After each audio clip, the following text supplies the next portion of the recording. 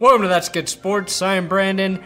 I can't believe the NFL would actually fine the most powerful country band on earth, Perna. That's right, this week's super country trio, Tracy Walker, Clay Matthews, and Baker Mayfield, all fined $12.5 thousand for criticisms of the NFL officials. The NFL always has time to fine its players, but never time to fix things like officiating. Today, though, I have a lot of NFL games to discuss, all of the early ones, everything that happened, and this week only, one team will receive the Sooner Wagon Award, given to the team who crashed and burned the hardest, of course. Let's get sports. This is your daily NFL podcast of That's Good Sports. It's football that's good.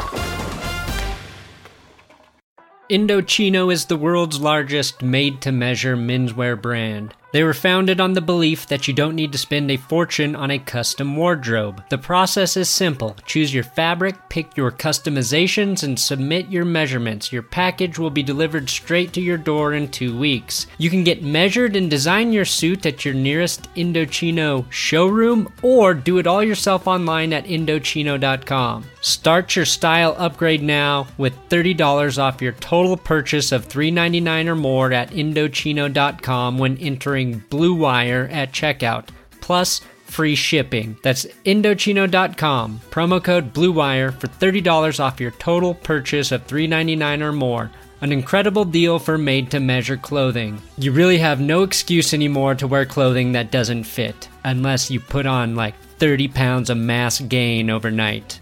That's a good excuse. The Riders get trounced by the Packers 42-24, and somewhere across this great land of Americana, a trucker named Josh is smiling as he listens to Tori Amos, not knowing exactly why. Well, I'll tell you why, Josh. It's because Josh Jacobs trucked Adrian Amos so hard in this game that you felt it.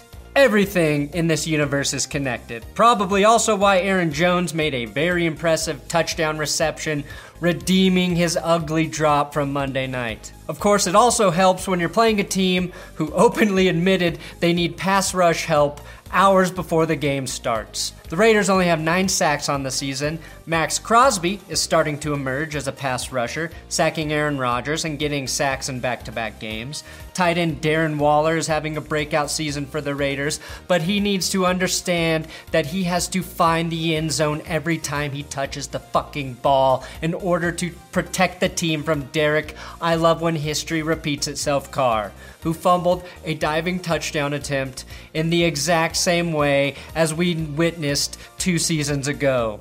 If I asked you to spot a difference between these two plays, you couldn't do it. Now, Josh Jacobs believed he could fly, but there are no direct flights into Green Bay, Josh. Better take the bus next time. Or better yet, just become the bus. It's pretty hard, though, to beat the Packers when Aaron Rodgers is perfect. And he was perfect with the perfect passer rating, throwing for 429 yards, 5 touchdowns, and rushing for 1. He literally accounted for all of the Packers' scoring. Like my hand in high school. 5 touchdowns! And the old man ran for 1! Rams beat up on the Falcons 37-10. The Rams Hotel in Atlanta lost power last night, per Ian Rappaport. Which is nice, because I guess it means the Falcons aren't the only thing in Atlanta without power now. Todd Gurley delivered the weather report. Make sure you bring your umbrellas, your raincoats, and be safe outside. Thanks, Todd. He just took my job. Todd Gurley had been struggling a bit this season. Turns out he just wants to play wide receiver now. He and Aaron Jones are officially competing for the best running back touchdown grab of the week. Punter Johnny Hekker completed another pass and converted for the Rams. Hekker has 156 career passing yards before that play, or as Marcus Mariota would call it, a shit ton of career passing yards.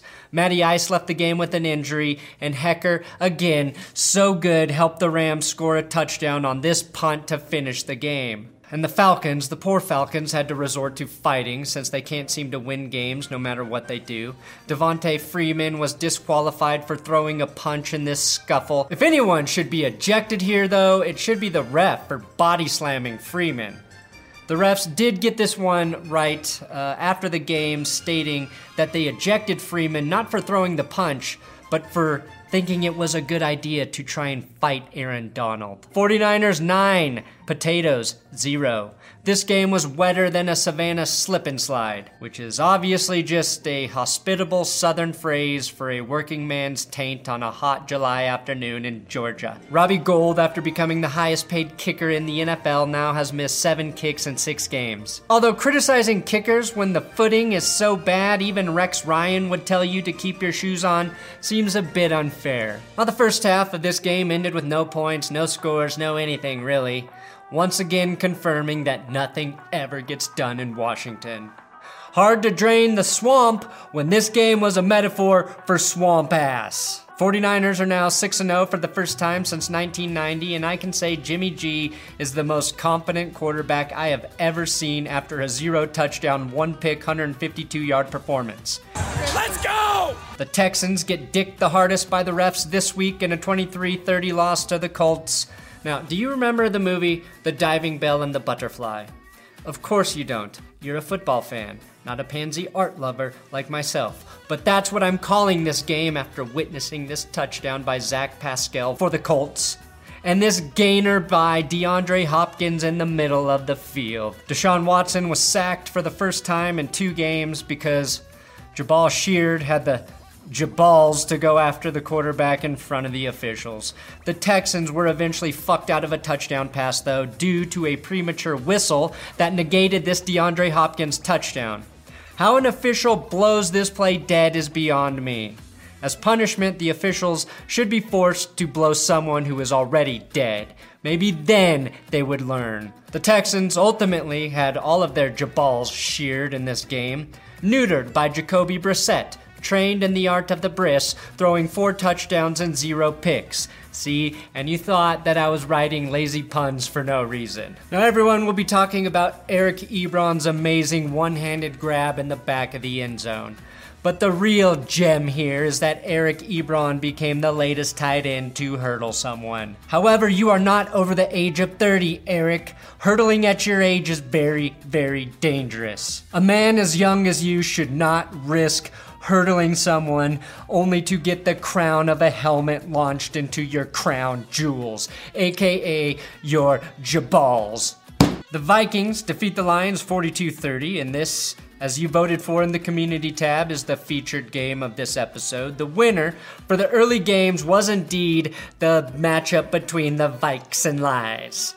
Vikes and lies, also what ruined my first marriage. Lions fans know a thing or two about numbing pain with substance.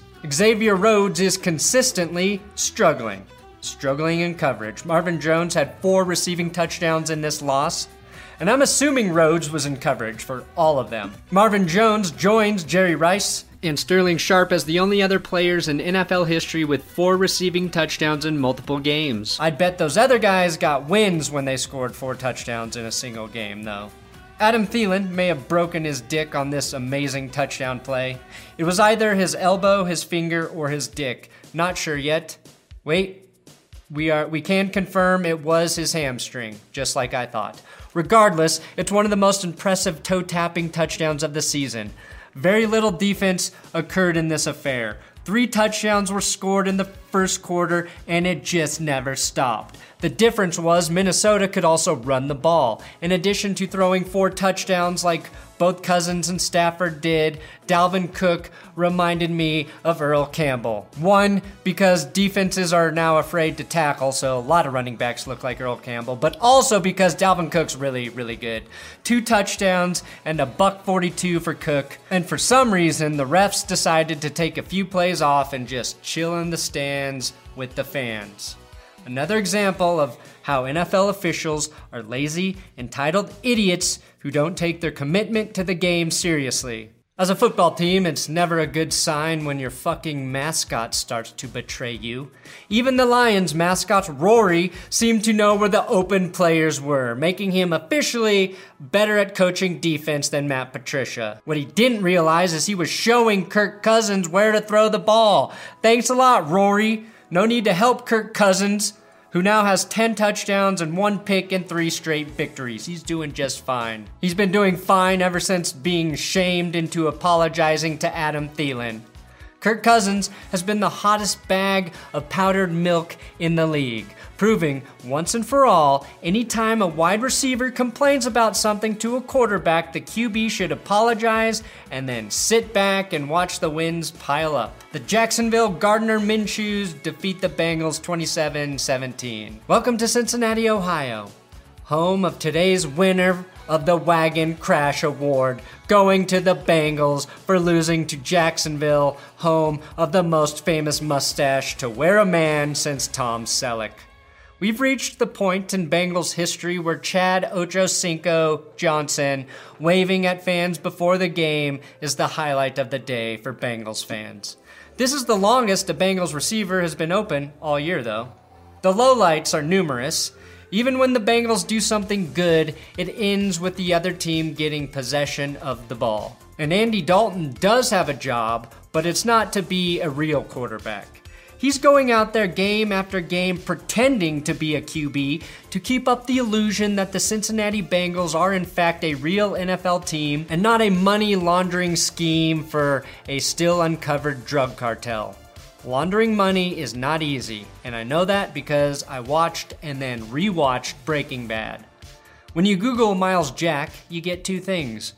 Numerous videos of Miles Jack apologizing for things, and Miles Jack explaining how the Jags will be okay without Jalen Ramsey, while another teammate yells, "Fuck that," in the background. I guess it's just time to move on. What do you think about the 2 first-round draft picks that you are probably eventually going to be? The Giants are officially really, really bad, losing to the Cardinals 27-21. Saquon Barkley did return from his ankle injury. His quads were definitely ready. Saquon is the only player in the NFL who I would be worried is going to tear his ACL from flexing too hard. Stay safe, Saquon. Danny Bitcoin instantly threw the first interception of the season for the Cardinals defense. That's never a fun stat to be a part of for anyone involved. Arizona running back Chase Edmonds exploded onto the scene with 2 first-quarter touchdowns, 3 total, helping absolutely nobody's fantasy team not named the SS Edmonds Fitzgerald, Chosen Rose in 2018, or Gaping Hole, which is not my favorite category on Pornhub. It is, however, a permanent defensive set for the Giants. Kyler Murray got a win with just 104 passing yards. Not as impressive as Kirk Cousins' Week 1 win with 98 passing yards, but Murray won without throwing a touchdown. The Bills come alive in the 4th quarter, beat the Dolphins 31-21. Now, Dolphins lineman Christian Wilkins was ejected for throwing a punch, which forces me to reiterate a player should never be ejected for punching another player in the helmet. Hitting a helmet with your fist is punishment enough. It's like when a parent walks in on you masturbating. Nothing needs to be said or done in that situation. Everyone loses, and you probably won't do it again for a very long time.